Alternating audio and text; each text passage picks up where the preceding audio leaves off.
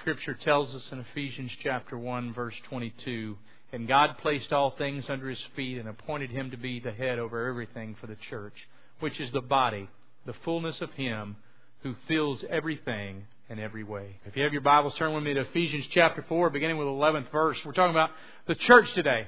The term is this. It's called ecclesiology, which means study of the church. The ecclesia, which in the Greek means the called out ones or the assembly. And as we look at it this morning in the book of Revelation, we'll notice later that a lampstand is often used as a picture of the church. It's the picture or the metaphor that Jesus uses. And the purpose of the lampstand was to provide light. You know, today we have fluorescent lights, but back then they didn't have those. So if they came into a building like this, they would have a lampstand. They would usually have normally they would have numerous lampstands. This particular one, of course, is a menorah, but they would use these. And when Jesus is speaking in Revelations 2 and 3 about a lampstand, He's using this analogy. And He says, if you do not continue to follow Me, if you don't continue to love Me, if you don't continue to be obedient to the command and the mission I've given you, I will remove your lampstand. I will take the light away. You are to be the light of the world. You are to be a light that so shines before men that they may see My good works and glorify the Father in heaven. It's the purpose of a lampstand. And that's what Jesus refers to the churches as, a lampstand. Now, there's two types of churches, of course. The first one would be the universal church, the church universal, and that is characteristic of all believers. So those who have passed away, those who are of other denominations, those who call Jesus Lord and He is their Savior, that would be the universal church.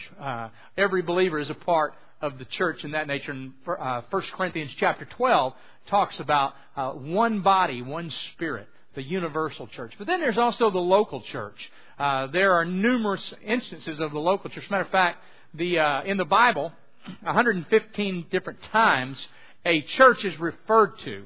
We know that the church of Revelations, the 7 churches there, we know this right here was the church of Ephesus. And there are actually about 115 references to the church. Nearly 100 of those are in reference to the local church. So we know that there was a local church established. We know Paul is speaking to the local church of Ephesus here, the Ephesian church. Excuse me. Of course, Paul goes on to plant numerous other churches. As a matter of fact, out of the church of Ephesus, we'll see 6 more churches planted. We see Paul planting out of Antioch. He continually plants churches. And this, of course, is a part of our DNA. This is a part of our dream. Our dream as a church and our vision as a church is not to become a megachurch. There's nothing wrong with that. Megachurches are great places. Nothing wrong with that at all. But God has called us to plant churches and to begin additional churches and more churches. And of course, we've already supported 3 church plants out of our church here. And we want to continue that in the days ahead. And I believe there's definitely a strong biblical principle for church planting. But many people don't see it that way. Many people see church and they look at church from their own perspective, and they have a different desire out of church, more than what we'll see today and as we look at the purposes of the church. And why is that? Well, sometimes it's just out of unbelief.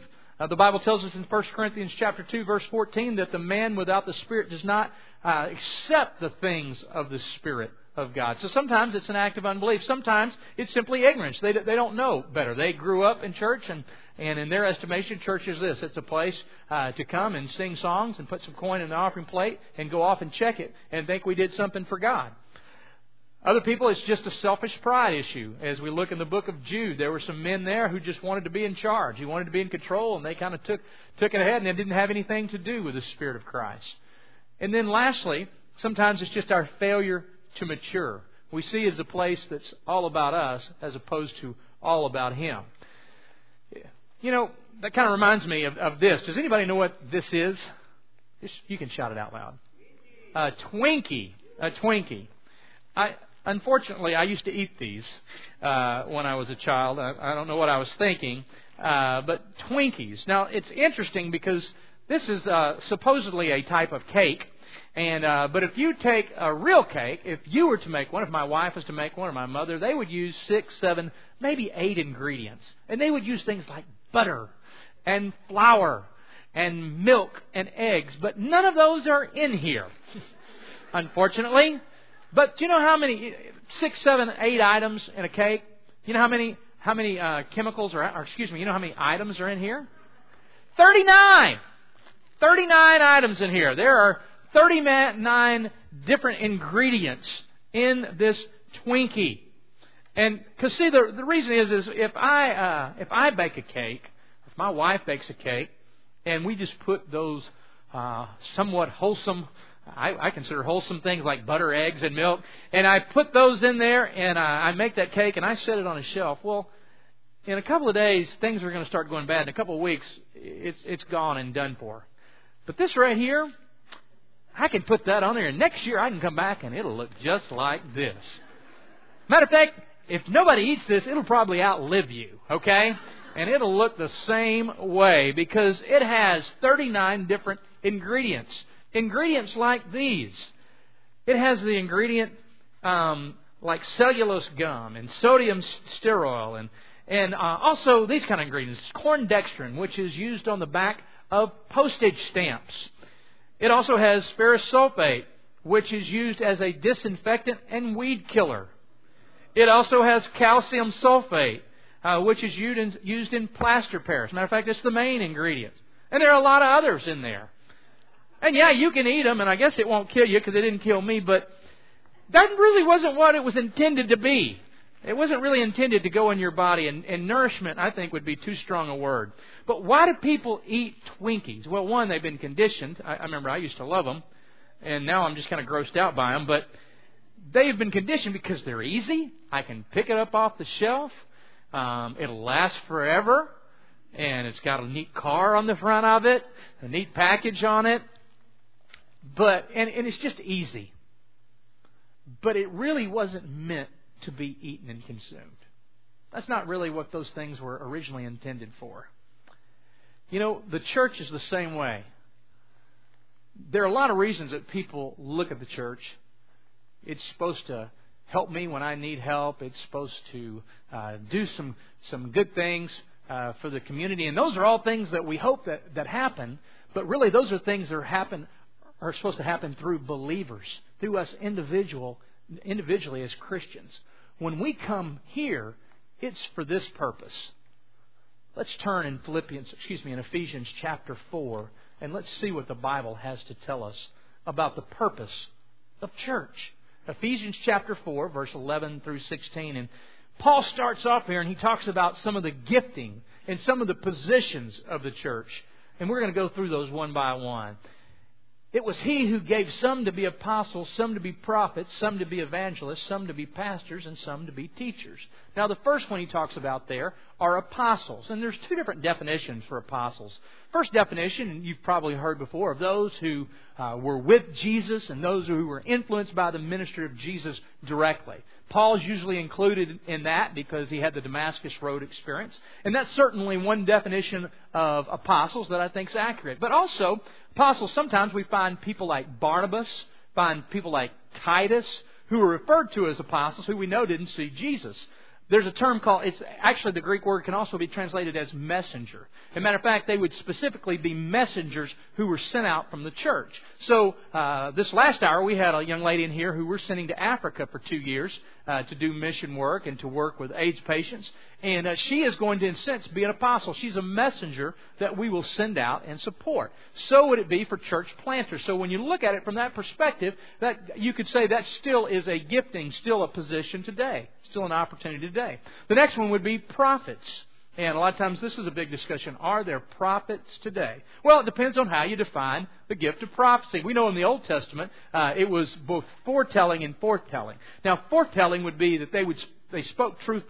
They spoke forth the truth boldly, and they would address issues of society that were immoral and that were just flying in the face of God. They would directly confront those issues. And we still have people that will do that today and feel called to make that their passion.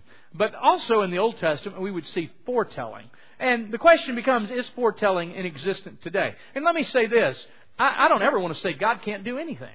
I want to just preface what we're about to look at without saying, you know what, if God so chooses to give someone a prophecy in the sense of they are foretelling the future for the body of Christ or for an individual, He can certainly do that, certainly within His realm. But let's look at what the criteria is given in Scripture. If you have your Bible, turn with me to the book of Deuteronomy, chapter 18. Deuteronomy, chapter 18, it's the 5th book of the Bible. And if you notice there, I'll give you a second to turn because it's taken me a second to turn there. Deuteronomy chapter 18, beginning with verse 20.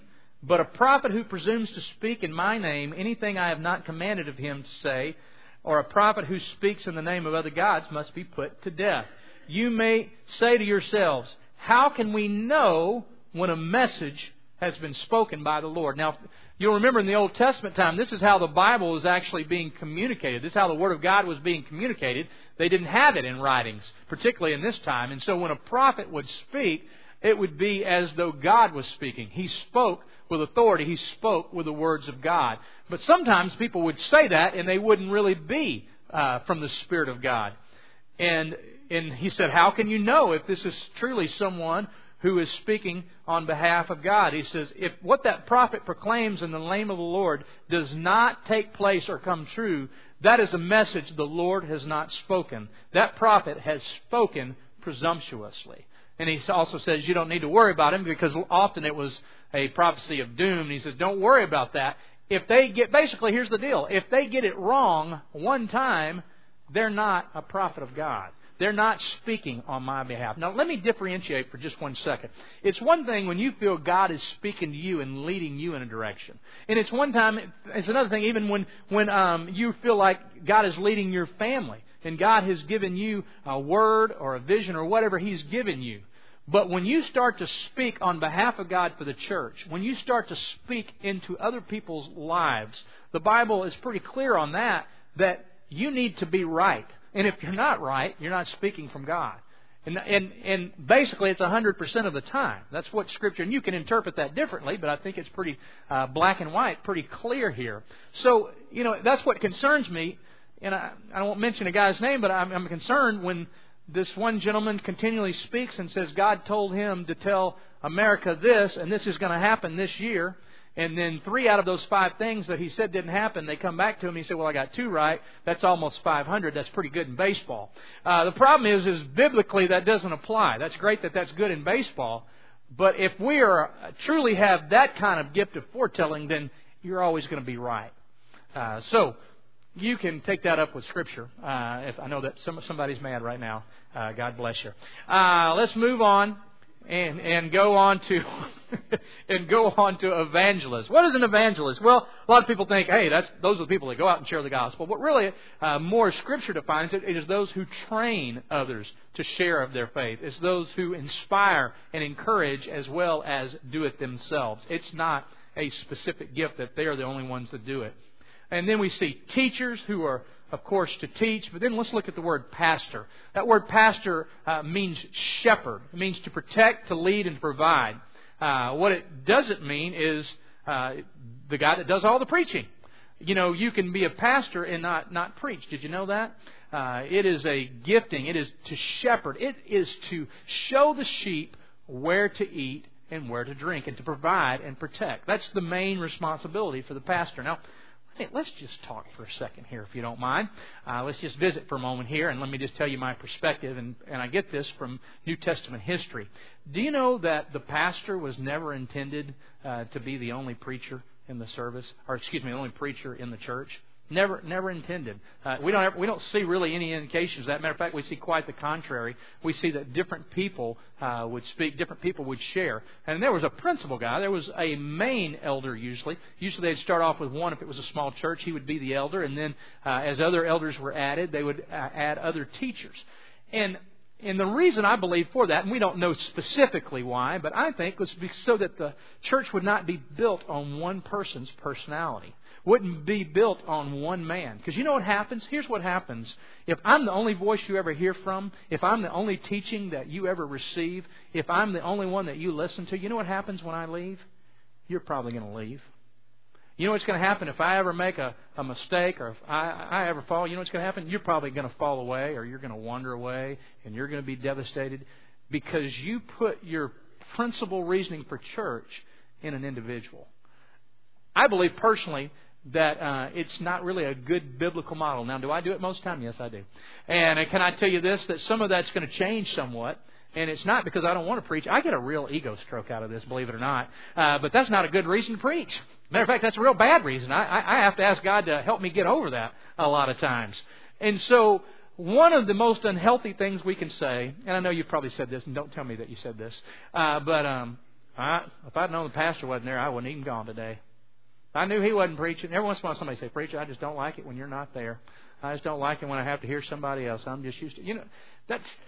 That's called immaturity. That's what it would be called.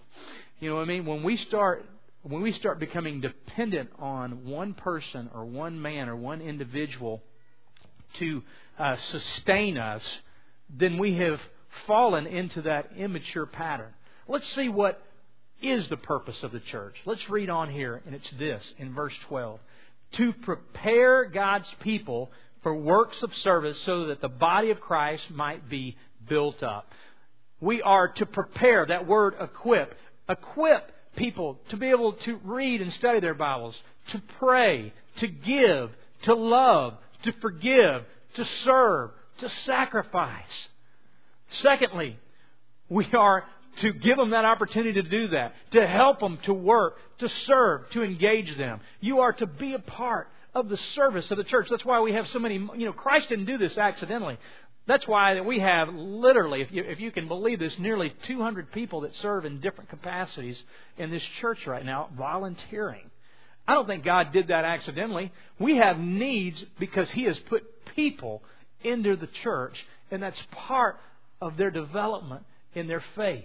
Number 3, to edify, to encourage, to challenge, to stir one another. And number 4, to unify. The Bible tells us right here in verse 13. It says, until all reach unity in faith and knowledge of the Son of God and become mature, attaining the whole measure of the fullness of Christ. And lastly, to mature. That word mature, you'll see it in the Bible sometimes. You'll see the word used perfect, or you'll see the word complete. It's the same word as mature. To mature, to become complete, to become not dependent upon an individual, but to become dependent upon the Spirit of Christ. What does it look like for us to be mature? It looks like we are willing to do what brings Him the most glory, as opposed to what brings us the most glory. It means that you seek to serve where needed, as opposed to needing to be served. Maturity looks like someone who is stirred by the mission and the vision of the church, as opposed to asking, what about me? What am I going to get? What about me?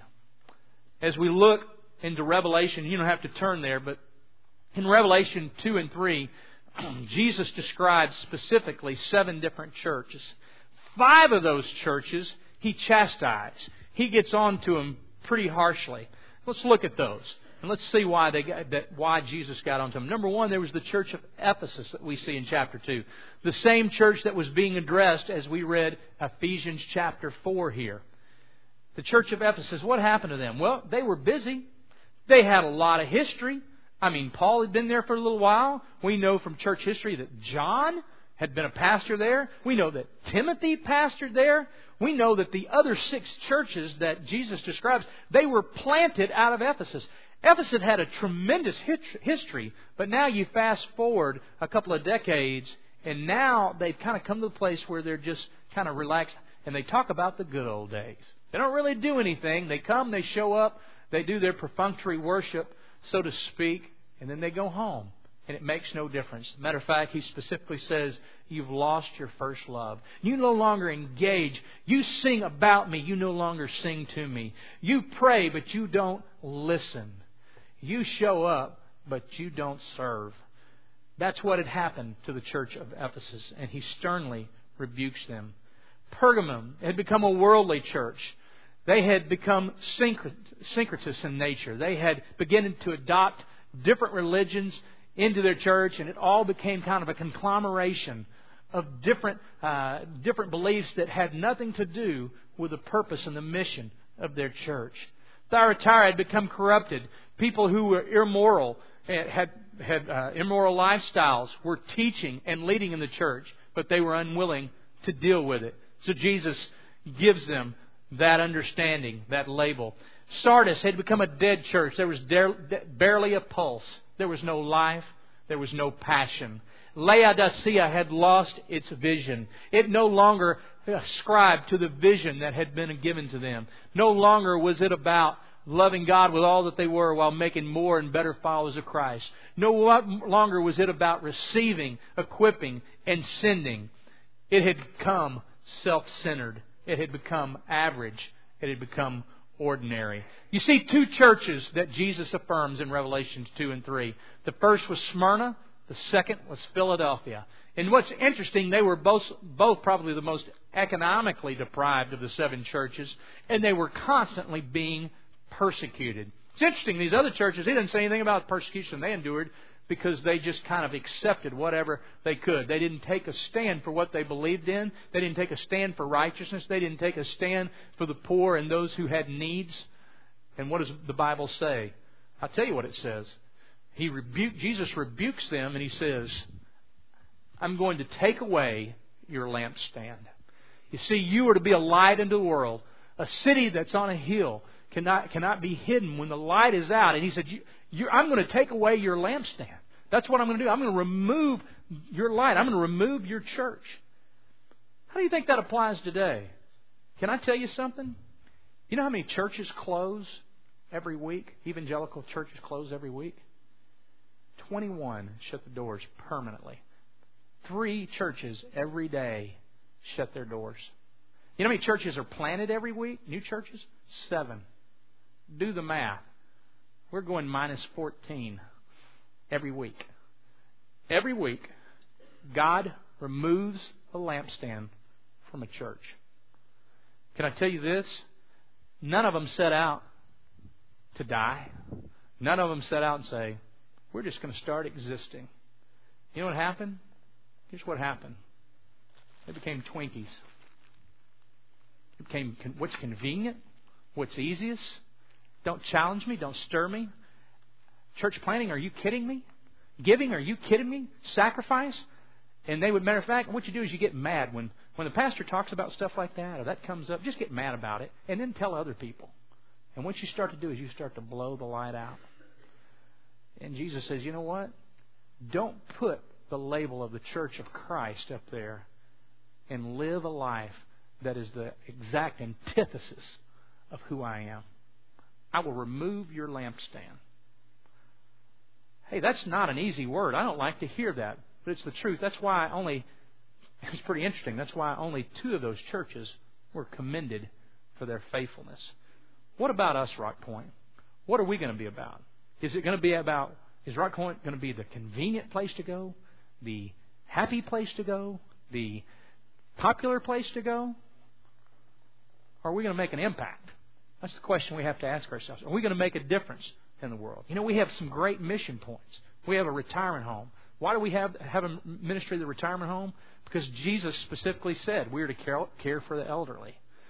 We have some of our folks that are involved in an orphanage called Christ Haven. Why do we do that? Because that's something we're commanded to do as Christians. We have a ministry with CCA that we support, and we have people that go and work it's a clothes and food pantry over downtown. They also help people to get jobs and get back on their feet. Why do we do that? Because that's what Jesus commanded. When we stop and we start to see those things as a nuisance and we don't want to hear about those things anymore, when we stop wanting to plant churches and expand the kingdom and start new bodies because it's more convenient for us to just come and sit here, then we are in danger of having our lampstand removed. We're in danger of, like when I was in Sweden, you know what? 80% of the churches nobody goes to. I'm talking not one person. I'm talking about nobody. Nobody goes to them. They've become museums. They've become places. Matter of fact, I was asking one of the tour guides as we were going through all these beautiful cathedrals. I said, how many of these churches do they have worship services in? He goes, not very many of them. He said, mostly they're just used for weddings and funerals. And matter of fact, most of them are owned by the state now because those churches died. The lampstand was removed. Hey guys, that can happen to us if we forget the purpose of the church, to receive, to equip, and to send. What about you?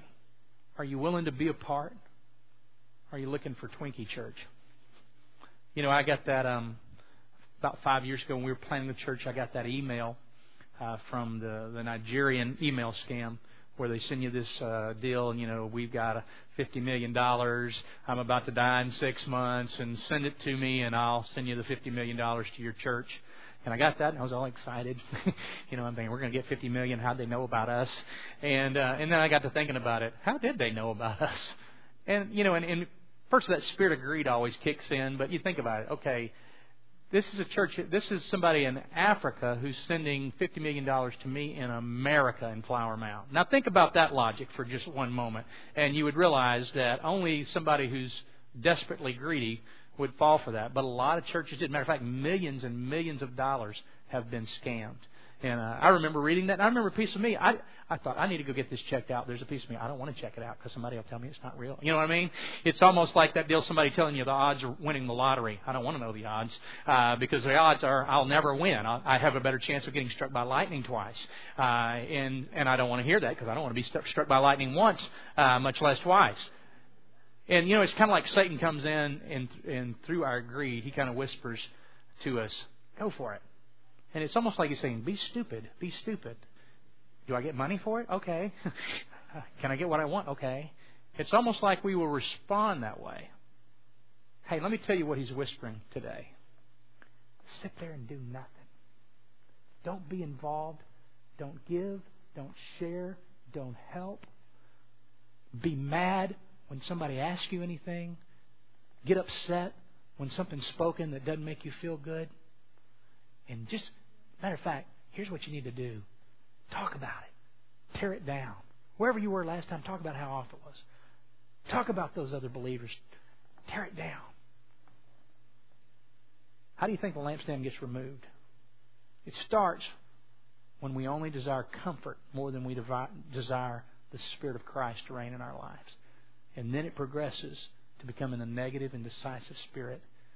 And then we start to look up, and people start to fall off. And you look up one day and the lampstand's gone. You got a building. Maybe you even have a pastor. Maybe you even have hymnals. But it doesn't mean you have church. What about you? What difference are you willing to make?